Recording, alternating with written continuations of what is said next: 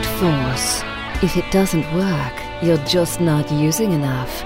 You're listening to SOFREP Radio. Special Operations Military News and straight talk with the guys in the community.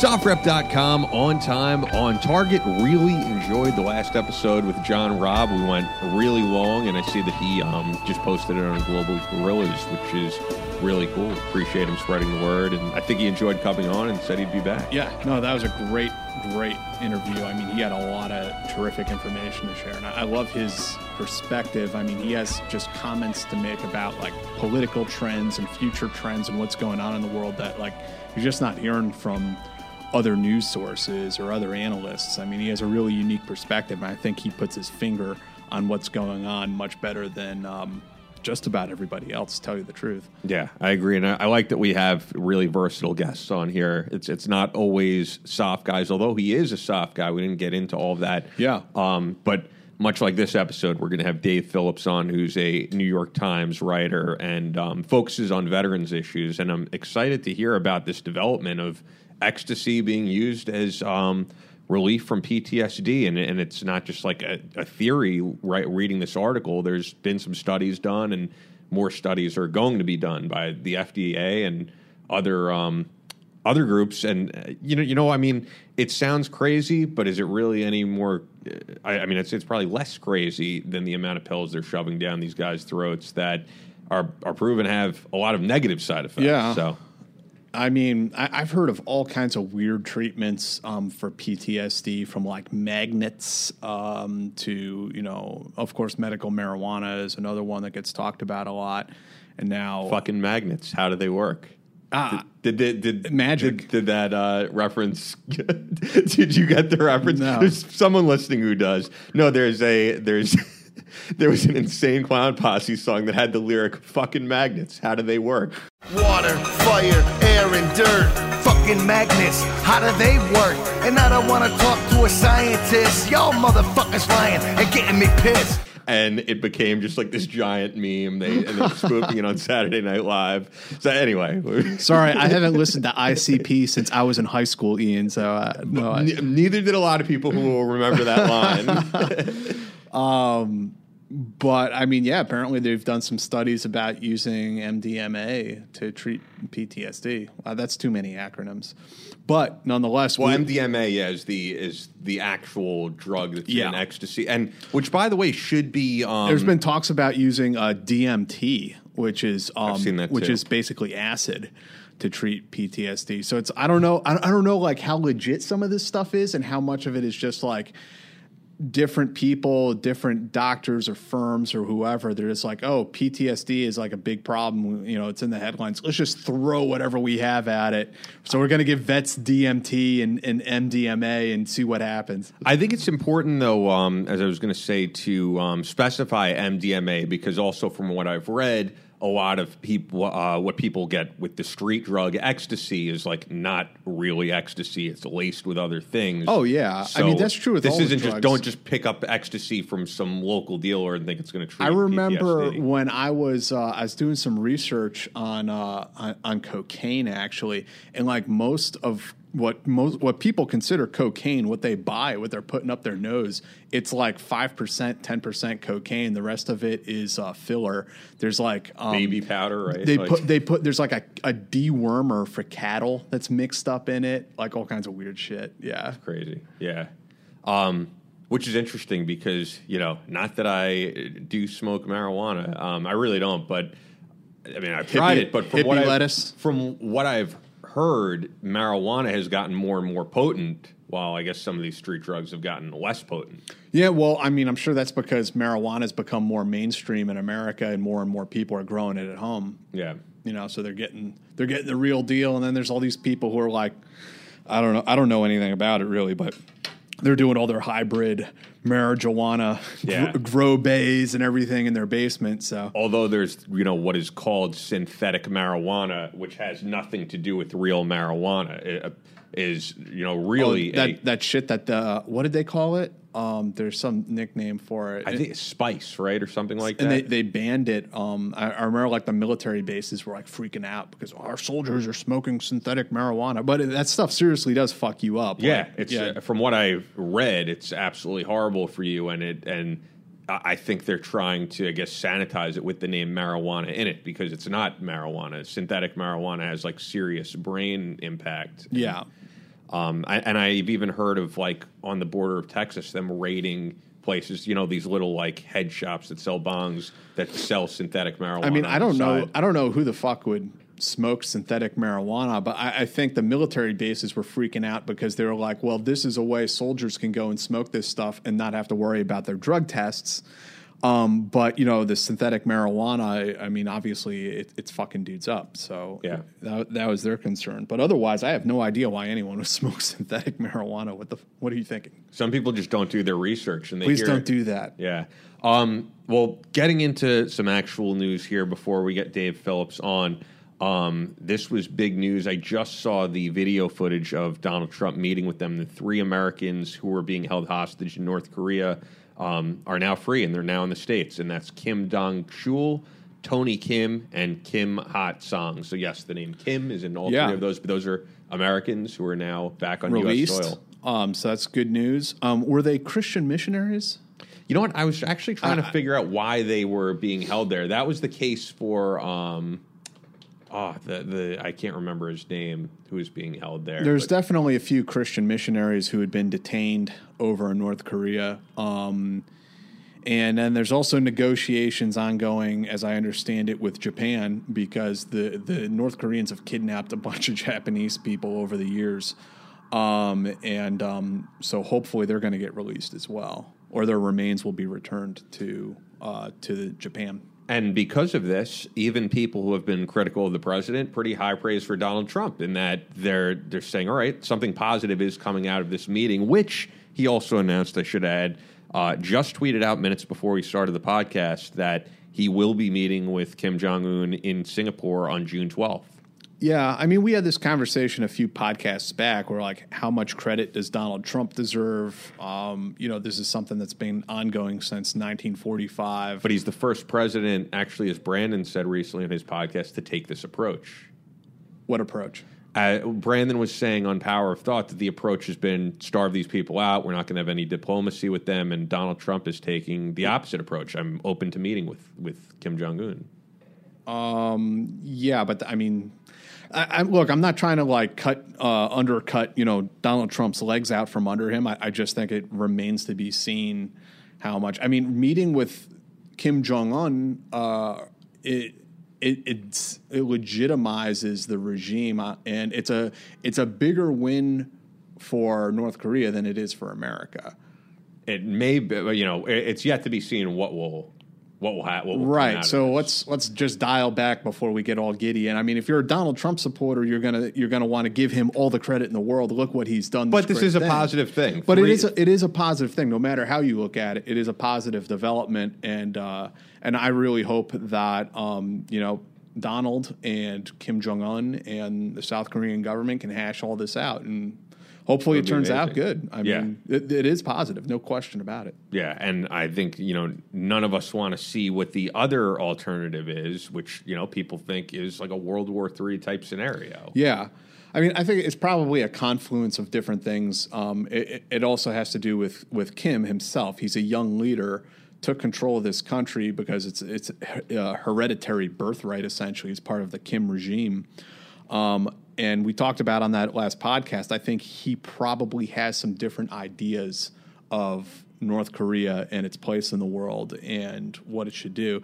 There's some speculation about how he wants to draw closer to America and not be just sort of a plaything or a puppet for China to use to antagonize the rest of Asia. If that's true, I mean, this is great. It's a great thing. I mean, let North Korea integrate into South Korea and unite the Korean Peninsula for the first time since 1945, and let North Korea become part of the global community. I mean, it'd be amazing if it happens. Yeah. So it's an exciting thing to see, and a lot of people have very high hopes for what's to come out of this. Also, just tweeted today, just actually a few minutes before we started this, Donald Trump wrote that the 5 most wanted leaders of ISIS have been captured. Yeah, that was interesting. I don't really know much about it other than what I read, but it was, I mean, I can tell from reading the article. It's one of those things like when you read these articles and like say this one was in the New York Times, you can see, you have to like read between the lines and you can see the edits. You can see like, this is what's missing. There's like these voids that are there. And so there's a lot of this story that we're not getting, which I guess is understandable, but it seemed to be reported as some sort of joint CIA Iraqi intelligence operation where they captured one ISIS leader and then they used him to bait in like 5 others. Sounds like pretty, savvy plan to me. Yeah. And it worked, I guess. Do we know who these men are? I mean, the leader of ISIS was... well, that's debatable. Who's really in charge? Baghdadi is the one that he became Cobra Commander. He was the one that the media focused on. He was the one that ISIS put out as their front man. How much is he really in charge of? Yeah. Do you have any idea who these 5 men might be? Their names have been released. Okay. I mean, none of them like jumped out at me like, oh my God, it's such and such. Yeah. Gotcha. Because I didn't see that yet. Like I said, I haven't really read up on it yet, but I did see just the tweet. And then last thing I want to cover before we get to David Phillips, Israel strikes Iranian targets in Syria. Yeah. And that just happened overnight. I would say that Israeli and Iranian tensions are at an all-time high, and they've always been very high. Yeah.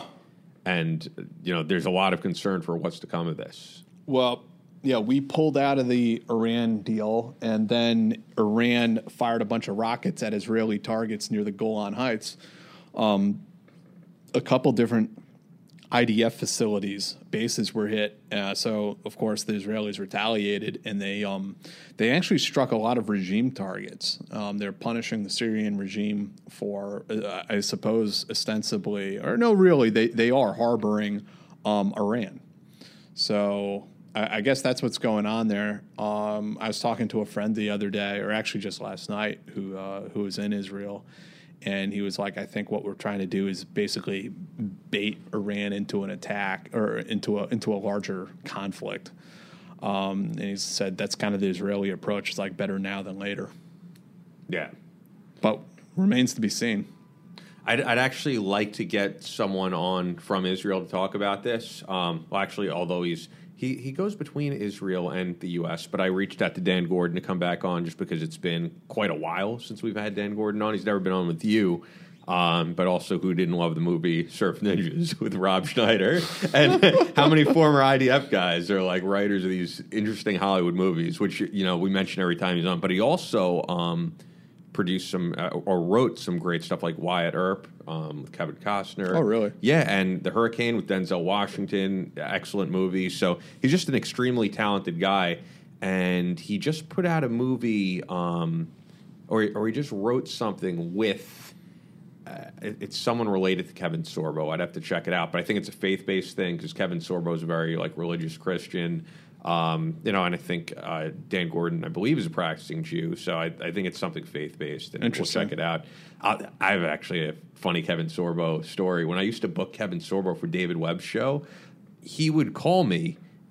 He'd call me back, and he'd always say, like, hey, I'm open to coming on David's show. He's like, I am very conservative, but I do not want to get into all that on the show. He's like, I just want to promote what I'm doing. And he's like, look, these fucking Democrats, they're basically socialists, communists, but I'm not going to talk about it on the show because it'll fuck up my career in Hollywood. And I'm like, all right, that's fine. Then he would come on the show. I would let the host know, like, we're not going to get into all this. And then he would start in with it. You know what I mean? Like, couldn't help himself. And he'd be like, these goddamn Democrats. He just like can't help himself from getting political. Kevin Sorbo he was Hercules, right? Yeah. That's why I have no problem talking about him saying that, because he would blow it up. Yeah, and he's very open about it. So I don't know what he was trying to hide. Yeah, but now he's a lot more faith-based in his movies.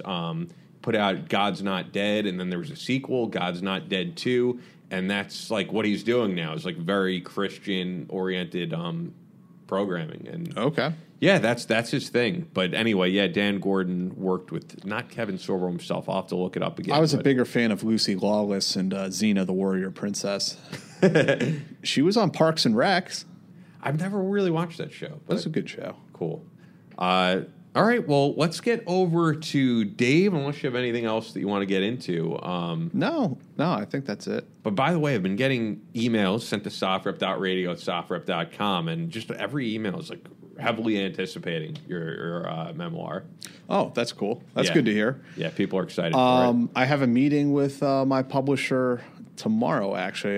We're just having kind of a face-to-face talk about as we're going through the editing process, and I've been working on the book a lot, trying to fine-tune it. And so we're going to have a sit down tomorrow and talk about all that. How many pages is the rough book? I was looking at it yesterday. It's 83,000 words as it stands. So I don't want to like make promises because this isn't the final version of the book. But I believe that's going to be like a 350-page book. That's pretty average, I would say, right? Yeah, as a length. So. Yeah. Cool. Looking forward to it, man. It's not going to be like Henry Kissinger's 3-volume autobiography. Dude, you know what I'm reading? It's surprisingly thick. I'll tell you something. I've bought this book 3 times, and I'll explain why. This is Mike Tyson's memoir. Super thick book. This is, let's see, 595 pages. I mean, for a memoir, and there's pictures in here, but not a whole lot. I'll tell you why I bought this 3 times. I bought this as a hardcover, and it's huge. It's like a fucking textbook. And I was like, it's like a brick, yeah. Yeah, I was like, I'm not going to carry this around. So I returned it. You know there's a thing called ebooks now, right? Here's the thing. Then I bought it on Kindle, and I am just not a fan of reading on a Kindle. I realized. You can read on a tablet, too, or a cell phone or whatever. Yeah, I don't really like... I like having the actual book in front of me. So I've read maybe 2 books on a Kindle, and then I was just like, this is not for me. So I bought it again. And I didn't actually take it out from a library just because it's thicker. I'm like, I know it's going to take me longer. I end up taking longer to read. So to be honest, so it's good. It's good thus far, though. I mean, Mike Tyson has lived an extremely interesting life. Yeah, for sure. There's no doubt about that. I mean, getting into trouble, getting out of trouble. Yeah, I'm very big on memoirs of athletes and musicians. Those are like my favorite type of books, personally. I don't think I have ever read anything like that. Really? No. Read Motley Crue's The Dirt. That's a crazy book. Yeah. Yeah, that's up there for me. I mean, everybody's read it. It's just like the shit that these guys did. Because they were like getting into fist fights backstage and like... Yeah, and also... hooking up with women who were I think it's safe to say, like, were underage at the time. People didn't really care. This was far before the Me Too movement. Yeah.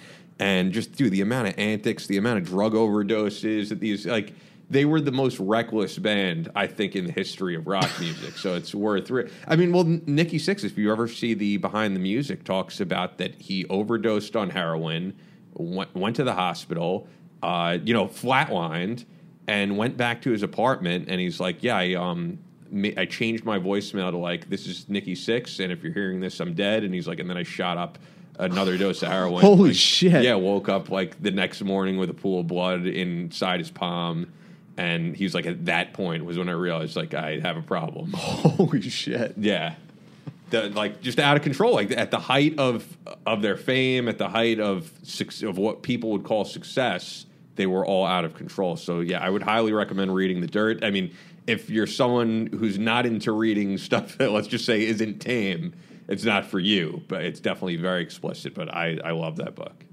Yeah, I mean, I imagine a bunch of like young guys who suddenly come into fame and fortune, and like there's no like guidebook to show you how to handle that. Yeah, and all these guys end up being out of control. Justin Bieber, Like if you look at Justin Bieber's out of control. Oh yeah, the Biebs. Yeah, he's been very out of control with like crashing cars and drugs, and he seems like he's I guess a religious Christian now and changing his life around.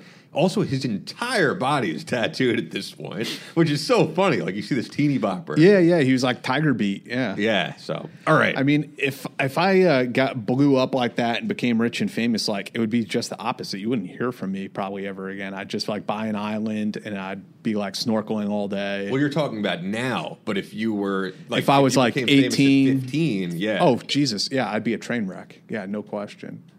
And that's what a lot of these guys experience. So you don't know how to act. Yeah, it's totally different between getting famous when you're 20 and getting coming into that same kind of notoriety when you're like 35 or 40. You're already an adult and have a family and stuff. Yeah. All right. I'd see that. With that, joining us for the first time on SOFREP Radio, Dave Phillips, Pulitzer Prize winning national correspondent for the New York Times, covering veterans and the military and issues involving the veterans in the military. So this latest article that you wrote, Ecstasy as a Remedy for PTSD, you probably have some questions, is really interesting because I feel like until now, the idea of using MDMA or ecstasy as a remedy for PTSD has been a little bit more of an abstract, and this has a little bit more concrete evidence than it is having some initial results. Right.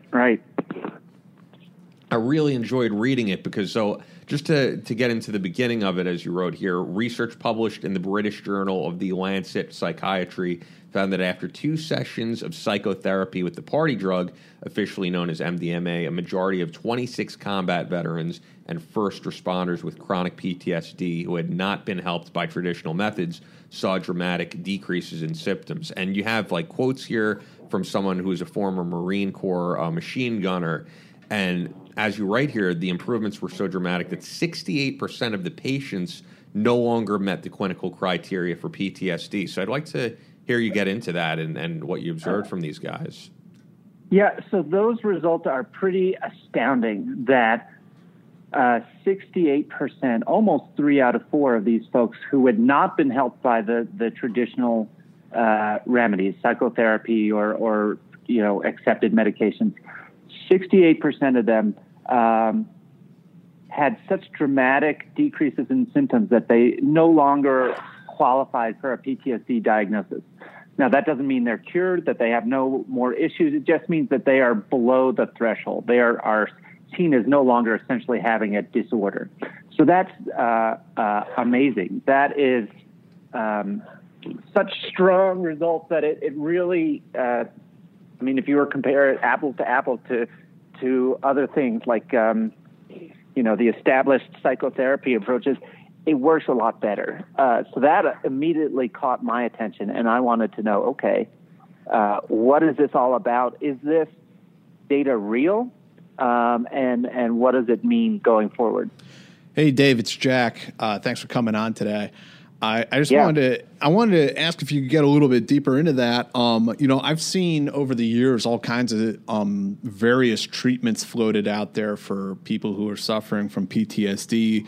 Some of it's pretty zany, everything from using DMT to using magnets and the power of magnetism. And it's just hard to know how much of it is pseudoscience. But I mean, this sounds like there's some real results here. I was wondering if you could explain why MDMA is something that actually seems to work. I mean, what is it doing for guys that is helping? Yeah, that was the thing that caught my eye too, is there are so many people out there who, say they've found a better way to address PTSD. And one of the reasons is that it's a huge problem, right? I mean, if we just look at the military and you take out first responders and anyone else, we've probably got hundreds of thousands of people who are affected at some level.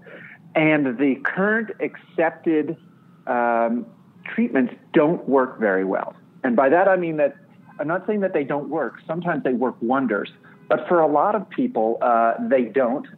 People either find them re-traumatizing in yes. cases of some types of psychotherapy. There's and that one kind where they make you relive the memories over and over again. Right. And for some people, that's actually very effective. And there is a scientific basis in that. And for some people, it's not. And what's unfortunate is the people where it's not effective and they leave. A lot of times they're not counted in the studies. If it's too traumatic and they say, forget this, I'm out of here, then they no longer become part of the sample size. So I think that the evidence for that type of therapy is a little shakier than we think. So in psychotherapy, there are people that are not getting help. Also in medication, there are people that are not getting help. Now, there are only 2 drugs that are actually FDA approved for treating PTSD. They're both antidepressants. But as listeners probably know, people are treated off-label by all sorts of stuff. So you might go in to get help for PTSD, and you get an antidepressant and a sleep aid and an anti-anxiety drug and a blood pressure drug that somehow is supposed to help, and you leave with 5, 6, 12 different medications. A lot of people it seems kind of weird from the onset. It seems kind of weird to treat PTSD with depression. I mean, I'm sure depression is one symptom, but I mean, just because you have PTSD doesn't mean you're depressed. Right. And again, I think there was, some clinical basis, some testing that actually said this does help, but it was not super compelling evidence.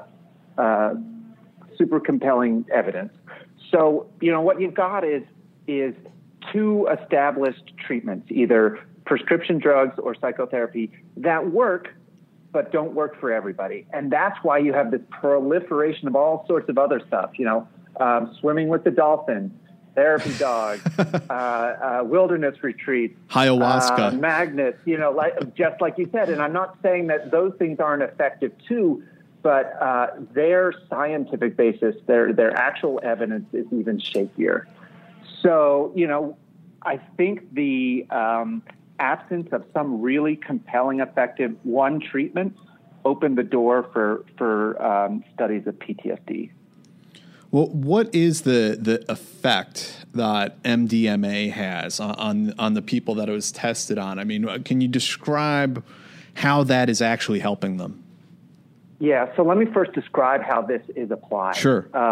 Because I think most of us are familiar with MDMA, and we associate it as a party drug. Yeah, I thought about bringing my glow sticks into work today. Or a rave or whatever. So what is actually being studied is what they call MDMA-assisted therapy. So it is taking MDMA in conjunction with a series of 12 therapy sessions. First, you do 3 sessions where you get to know your therapist, they get to know you and what your issues are, and you get an understanding of what the MDMA is going to be like.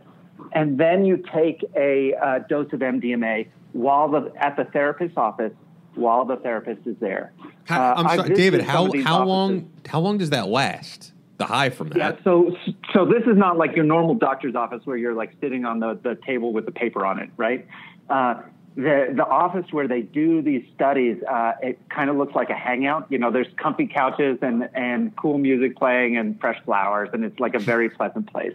And the entire, I'll call it a trip, for lack of a better clinical term, the trip lasts about 8 hours. What? During which 2 therapists sit next to you and sort of guide you through the experience. That scares me, man. I mean, if you're not enjoying this, you're fucked for 8 hours.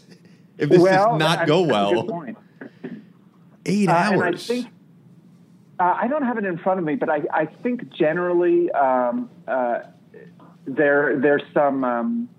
The evidence was that there was some anxiety going into it when patients felt the drug hit. But that I think the people having a quote unquote bad trip was really low. And I think that is sort of the street reputation of this drug as well. It's a lot different from LSD.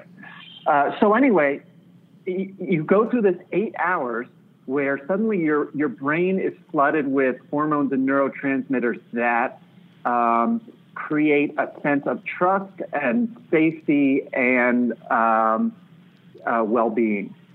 And the therapists that are doing this, they don't really know, on a neuron level what is happening. but they describe the MDMA as sort of a catalyst that allows a healing process to happen. So the main doctor who's been heading this up, he had been an emergency room doctor for years before he became a psychiatrist. And so I asked him, well, what do you mean if it's a catalyst that allows the healing to happen? And he said, well, the body has the ability to heal itself. When I was in the emergency room and someone came in with a broken bone, I put a cast around it, but I did not actually do the healing of the bone. I just created a situation where healing could take place. Yeah. And that is what we think is happening with the MDMA. If you think of post-traumatic stress disorder, it is an inability to properly process traumatic memories. And so you keep re-experiencing them, sometimes in conscious ways, sometimes in unconscious ways, like an elevated blood pressure or in dreams. Sleeplessness.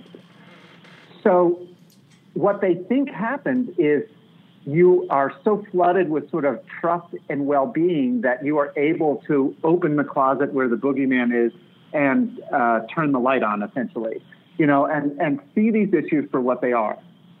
Now, they don't think that in itself is healing, but that combined with follow-up therapy and follow-up sessions of MDMA eventually allow you to see what's going on and put it in a new perspective, essentially repackage those memories that were too traumatic for you to properly deal with in the parts of your brain that store them and package them in a better way. And what's interesting is that, this idea that the healing will happen naturally within the body and the MDMA is just sort of the cast that lets it take place. There is some interesting evidence to that in their studies. Overwhelmingly, people's level of PTSD, it went down dramatically after the sessions of MDMA. But then when the sessions were done, in the 12 months after, it continued to sort of creep down after that as their body, their mind, their conscious self continued to sort of process and create a new relationship with these memories. So really different from an antidepressant, which is trying to lessen the symptoms. It is essentially psychotherapy with a cast. Yeah, so the MDMA has the potential to actually resolve the problem, so to speak. That is what they think. It helps you repackage this stuff and cure it, And a lot of the medications that have been used off-label that I mentioned, they were trying to help people deal with the symptoms. Look, you can't sleep. Here's something for that. Right. You're too anxious to drive. Here's something for that. This is a very, very different approach. So the study, they only took MDMA one time? So in this study, and I should say that this study was a few dozen people, but it is one of 6 similar studies so where they've used the same technique. And the technique is basically this. Use psychotherapy, and in conjunction with the psychotherapy, you take 2 or 3 8-hour trips. They have not seen necessarily much more benefit to a 3rd trip. So I think that their technique is getting refined as they go. That's interesting. That is like one dose and it can have such a big impact on somebody's life.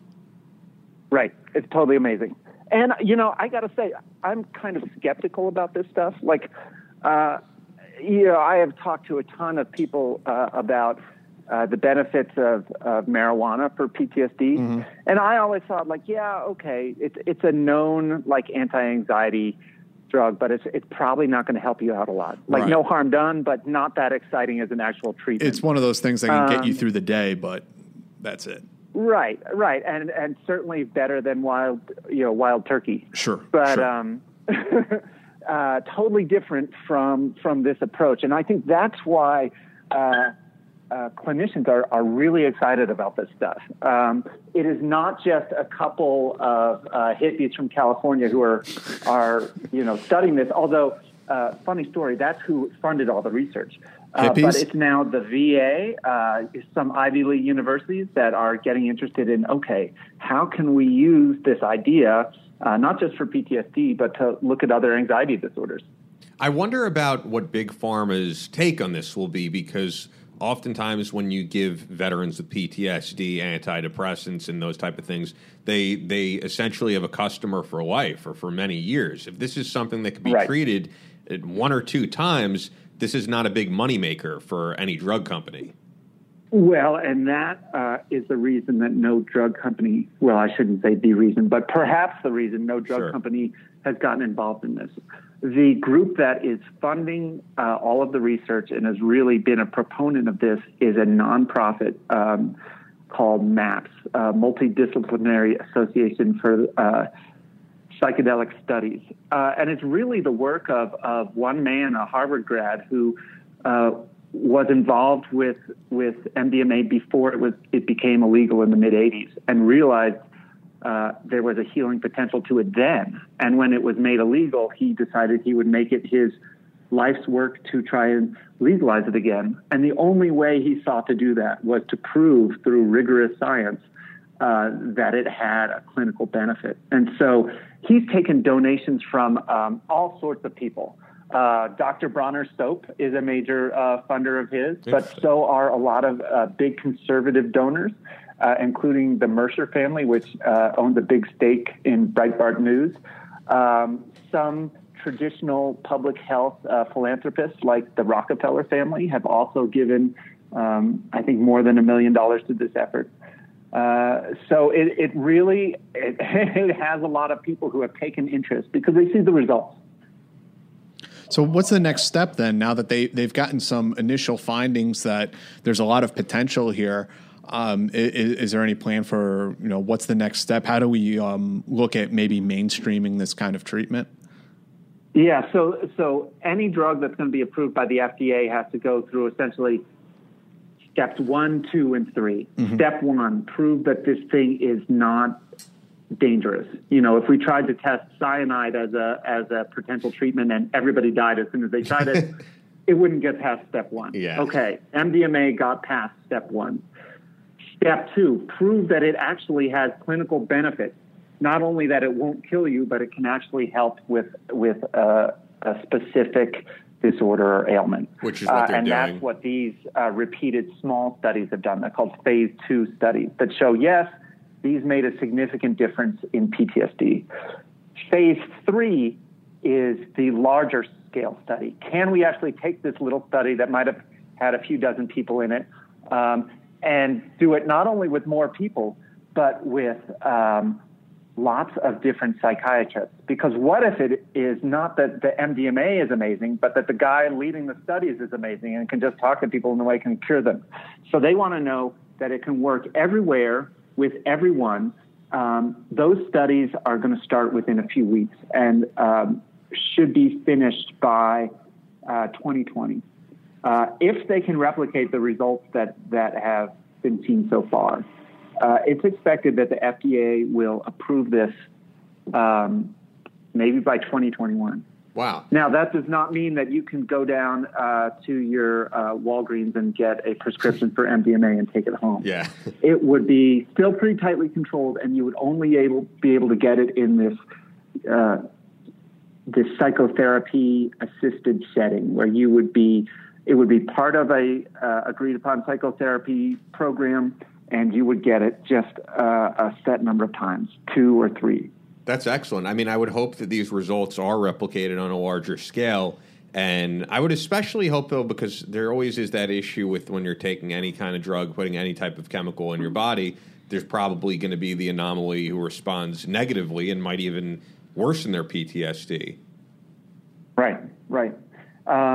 What's interesting, too, is I wonder, so I live in Colorado where pot is legal and all over the place. And I wondered if, this could be a letting the genie out of the bottle thing where, okay, if you let people do MDMA in this therapy session, are they going to like it so much that then afterwards they just go buy it on the street, right, and that's that. And so I actually asked a number of the vets who've gone through this program, and a couple of them said that, yeah, they did go do that afterwards, but they didn't get a whole lot out of it. guided therapy sessions really made a huge difference to them. And I think all of them that I talked to had tried it once or maybe twice after, but hadn't since. That's interesting. Yeah, so I think they thought it was really different from just like doing it at a party or something.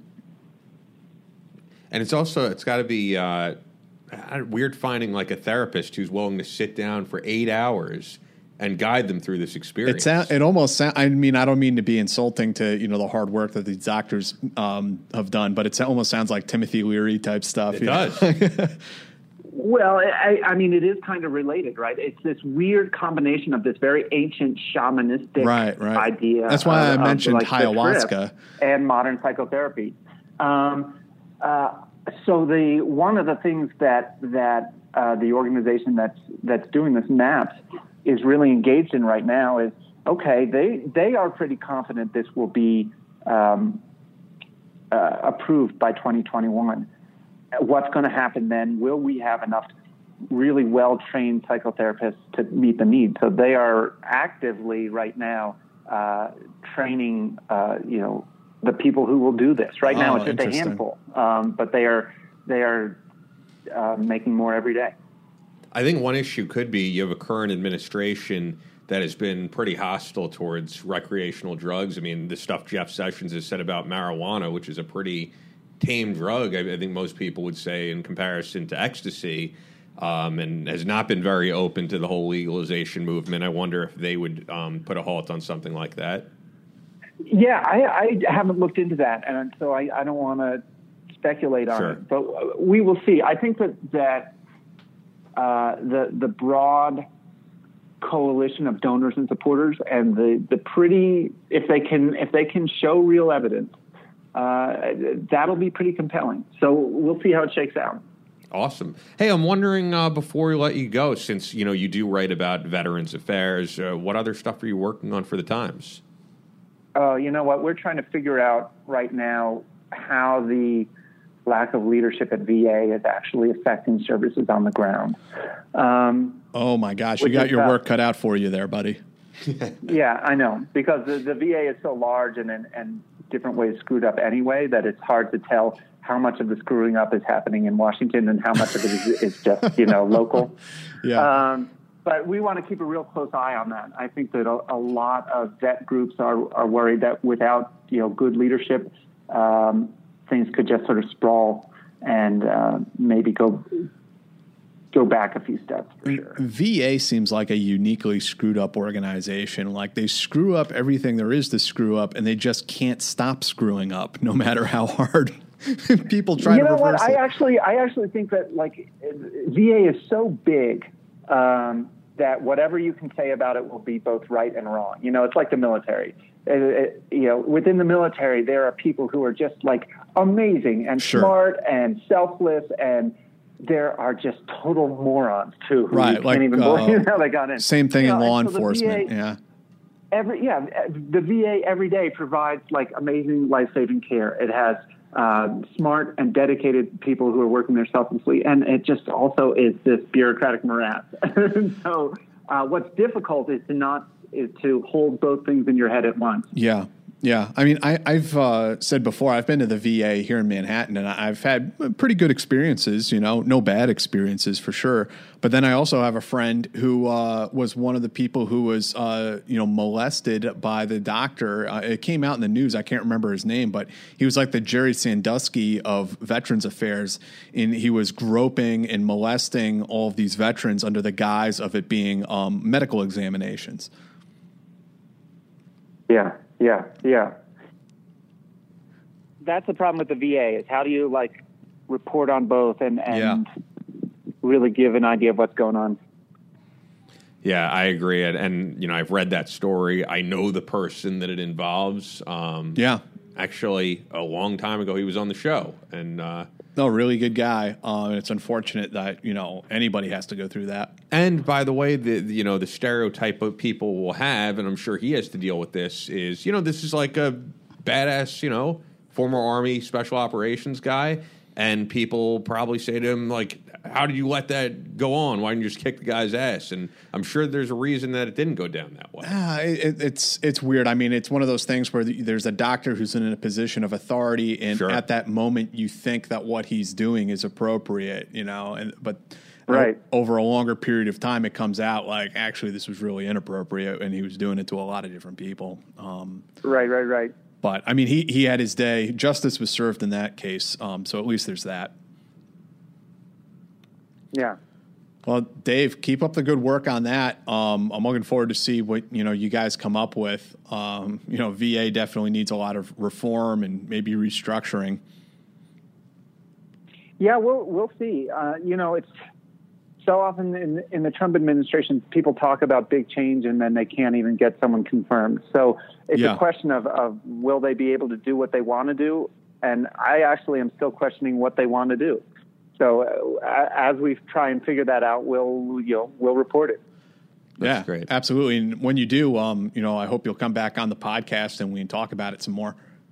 Sure. Sounds good. Yeah, this was great. And I loved the study. I really do hope that this has some positive results in the future. And I'm sure some veterans listening to this are hopeful that this could be a treatment option in the future. Yeah. And if you want to follow David on Twitter, it's at David_Phillips. And I should emphasize 2 P's at the end of Phillips. So this is David_PhillipPPS. Because there is another David Phillips who spells it, the other way. But yeah, David a nice guy, but not me. Yeah, so David_Phillips, PhillipPPS on Twitter. And we look forward to reading more of your work at the New York Times. I mean, I think people will be pleasantly surprised, people who don't read the New York Times. Yes, there is someone covering veterans issues from an objective standpoint. So I think it's great. Well, thanks for having me on. I appreciate it. Great. Thank you. Thanks, Dave. See ya. So one of the last things I want to get into before we wrap things up here, Gina Haspel being confirmed, or hopefully being confirmed, as the new director of the CIA. Jack Devine wrote an article on this, a recent guest. I'd love to have him back on and talk about it, saying that, for one, it would be great to have a female at the head of the CIA, it would be a groundbreaking thing, but he's on top of her being a female, he believes this is the most qualified person that would ever hold this position, went into her background, and I think the headline of the article, basically what he implied was that Gina Haspel is saying that torture will not come back under the CIA in any capacity under her. We need to believe this, and we need to confirm her. Yeah, well, I mean, I understand why people are sensitive about the rendition and the enhanced interrogation techniques, but it seems like we didn't they grill Pompeo about this stuff too? Yeah. Are you going to torture people? It's okay, at a certain point, I understand. I don't agree with those methods, and I think it was immoral, if not illegal, and we shouldn't be doing that kind of thing. But okay, we got to move on now. And I think Gina is also somebody who has moved on and understands, we don't want to make these mistakes again. Question then, what about people like Rob O'Neill, who have been very vehement in tweeting that enhanced interrogation led to the capture of Osama bin Laden from his view? And you mean the killing of bin Laden? Yeah, the killing. Well, I have no idea. That's the Zero Dark 30 narrative. I mean, I can't speak for Rob O'Neill, but I have no idea why he believes that. That's not how they found bin Laden, was through waterboarding people. But I think they believe, KSM, and it led to some of the progress. I've heard this is an interesting thing, because I could say in the history of this podcast, the CIA. I'm pretty sure the CIA has come out themselves and said, no, that is not how we found bin Laden. But I was just going to say, this is an interesting thing, because in the history of this podcast, this has been a very conflicted thing. Drew Dwyer, who's former CIA, has said that, he has said on the podcast, I know that it has led to stopping terrorist attacks. Maybe. Yeah. I wouldn't necessarily doubt it. Yeah. Right? It's certainly possible. You know what I think the problem some people have with the narrative is when people come out there and they're like, fuck these terrorists, we'll do whatever the hell we want to them, electrocute their balls. And it's that's not why we're doing this. We're hoping that it leads to some substantial information. It's not just done as a punishment. Right. And that's the like the Stanley Milgram experiments and where it becomes sadistic. It's like, we're not torturing people so we can feel good about ourselves. So like, I can feel like I'm a man. I torture, like that is the worst reason to ever do anything. You're doing it hopefully to increase American national security and save innocent lives, if anything. It'll be interesting because I get into this topic a little bit in my memoir that I'm writing, because I was a guard at certain points in a so-called, JSOC black site, secret prison. And I witnessed some things, and my friends witnessed some things. Does this include the guy who was handcuffed on his wedding night? No, that was not us. Okay. That was Iraqi security forces that did that. I just meant when you said witnessed some things. No, this was an actual American detention facility where we were detaining Iraqis, and I saw, stresses put upon prisoners. Is it torture? At the time, I did not regard it as torture. But it's debatable. Some people will definitely tell you, sleep deprivation, stress positions, things like that were torture.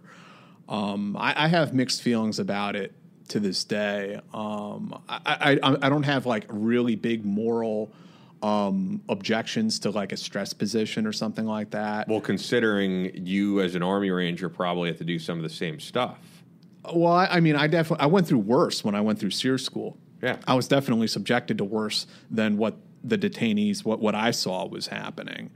But it raises some questions. I mean, is this appropriate? And some of my privates in my squad were also having to pull the same guard duties, and the people who worked in the detention facility were encouraging my soldiers, like, go and beat the shit out of the detainees.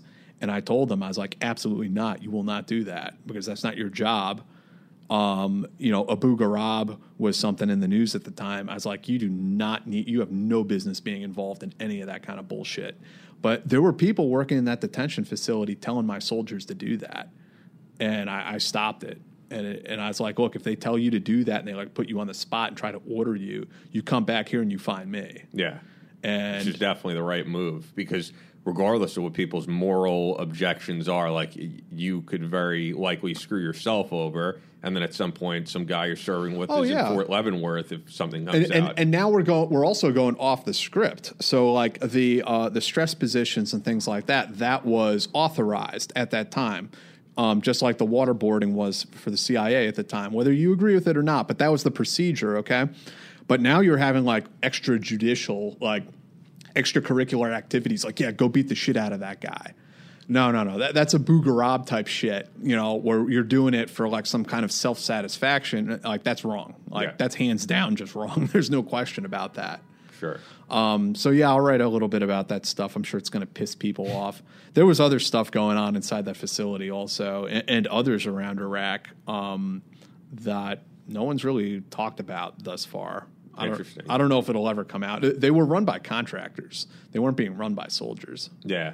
But at least from what I've read, the criticism of Gina Haspel seems pretty unfounded in that, like, this is what was instructed to do at the time. She wasn't the sole person who said, this is what I want to do. She was. I mean, I'm sorry to describe it this way, but she was a cog in the machine. She was one person, in that in the intelligentsia, in the intelligence infrastructure. But, when I queried some friends of mine who have been, working in the CIA for a long period of time, and I asked them about Gina, and they were like, look, she's the best person for the job because she was there. She saw all the mistakes we made. Yeah. And she experienced all the political bullshit. The run up to the Iraq war, the enhanced interrogation techniques. She lived through all of that. So she knows where those pitfalls are. And she knows she doesn't want to repeat those mistakes again. Makes sense. So I agree with Jack Devine, and that's what I've said in the past. Like, if you were to ask me personally, I don't know how much my opinion counts for anything when it comes to who should be running the CIA. But in my opinion, I prefer that it's a career spy, a career CIA officer, as opposed to a political appointee who is just not familiar with the ins and outs of intelligence operations. Yep. I certainly could agree on that. Well, this has been a great show. Loved having David on. I'm looking forward to checking out more of his work. And as we wrap things up here, there's only one club out there with gear handpicked by Special Operations military veterans from several branches, and that, of course, is Crate Club. Past items we've had in our premium crates have been a survival belt, which includes a stainless steel knife, fire starter, bottle opener, and an LED flashlight. Great item. All of that in the belt. It's pretty damn cool. Also in the premium crate, we had a ballistic shield insert for your backpack made by Cry Precision. Cry puts out some great items. And Crate Club's really stepping it up as 2018 progresses by putting out more custom products that you're not going to find anywhere else. Early on, it was hard for us to do that, and now that we've progressed, we can, which is great, and we're passing that on to you. We have different tiers of membership depending on how prepared you want to be, and gift options are available as well. So check that all out at crateclub.us, crateclub.us. For you dog owners, check this out. You're going to love this. We've just partnered with Kuna. They have a team of trained canine handlers picking out a box for your dog each month of healthy treats and training aids. It's custom built for your dog's size and age as well. The products are U.S. sourced, all natural, and not only promote a healthy diet, but also promote being active with your dog. So whether you're talking a pit bull or a chihuahua, this is just what you're looking for. You can see all of that at kuna.dog. That's kuna.dog. It's efficient for you. Your dog will appreciate it as well, of course, and that's spelled CUNA.DOG. That first box is out there. People are loving it, so get on it, and you'll get that second box. Also, as a reminder for those who are listening, for a limited time, you can receive a 50% discounted membership to the Spec Ops channel, our channel that offers the most exclusive shows, documentaries, and interviews covering the most exciting military content today. Or, of course, you could become a Team Room member, and then you'll get that, and you could also comment on these podcasts along with the community at sofrep.com, talk to the authors and all that great stuff. Spec Ops channel Premier Show Training Cell follows former Special Operations Forces as they participate in the most advanced training in the country. Everything from shooting schools, defensive driving, jungle and winter warfare, climbing, and much more. Again, you can watch this content by subscribing to the Spec Ops channel, and that's at specopschannel.com, and take advantage of a limited time offer of 50% off your membership, only $4.99 a month, or as I said, become a Team Room member, and that's included. The app for the Spec Ops channel was just developed by Chris, our developer, and it's available for iOS if you have an iPhone, and the Android version will be available in June.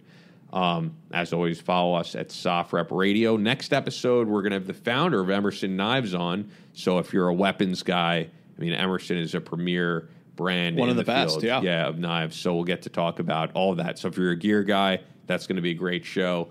A lot of other great people coming on at the end of this month. I'm looking at the books by Matthew Betley here, who's a former Marine Corps officer and fiction writer.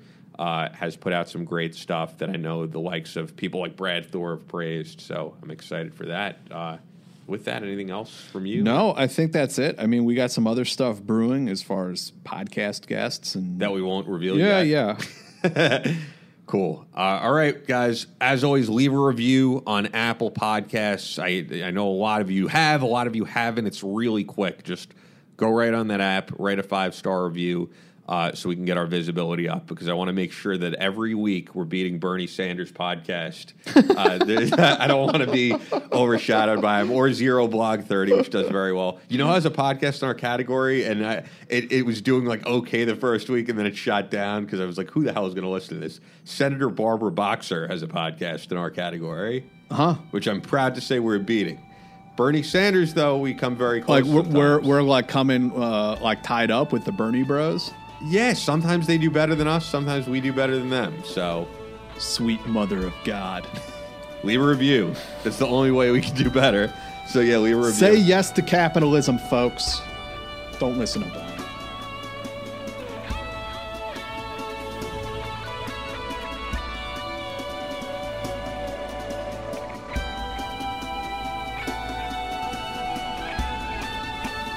You've been listening to Soft Rep Radio.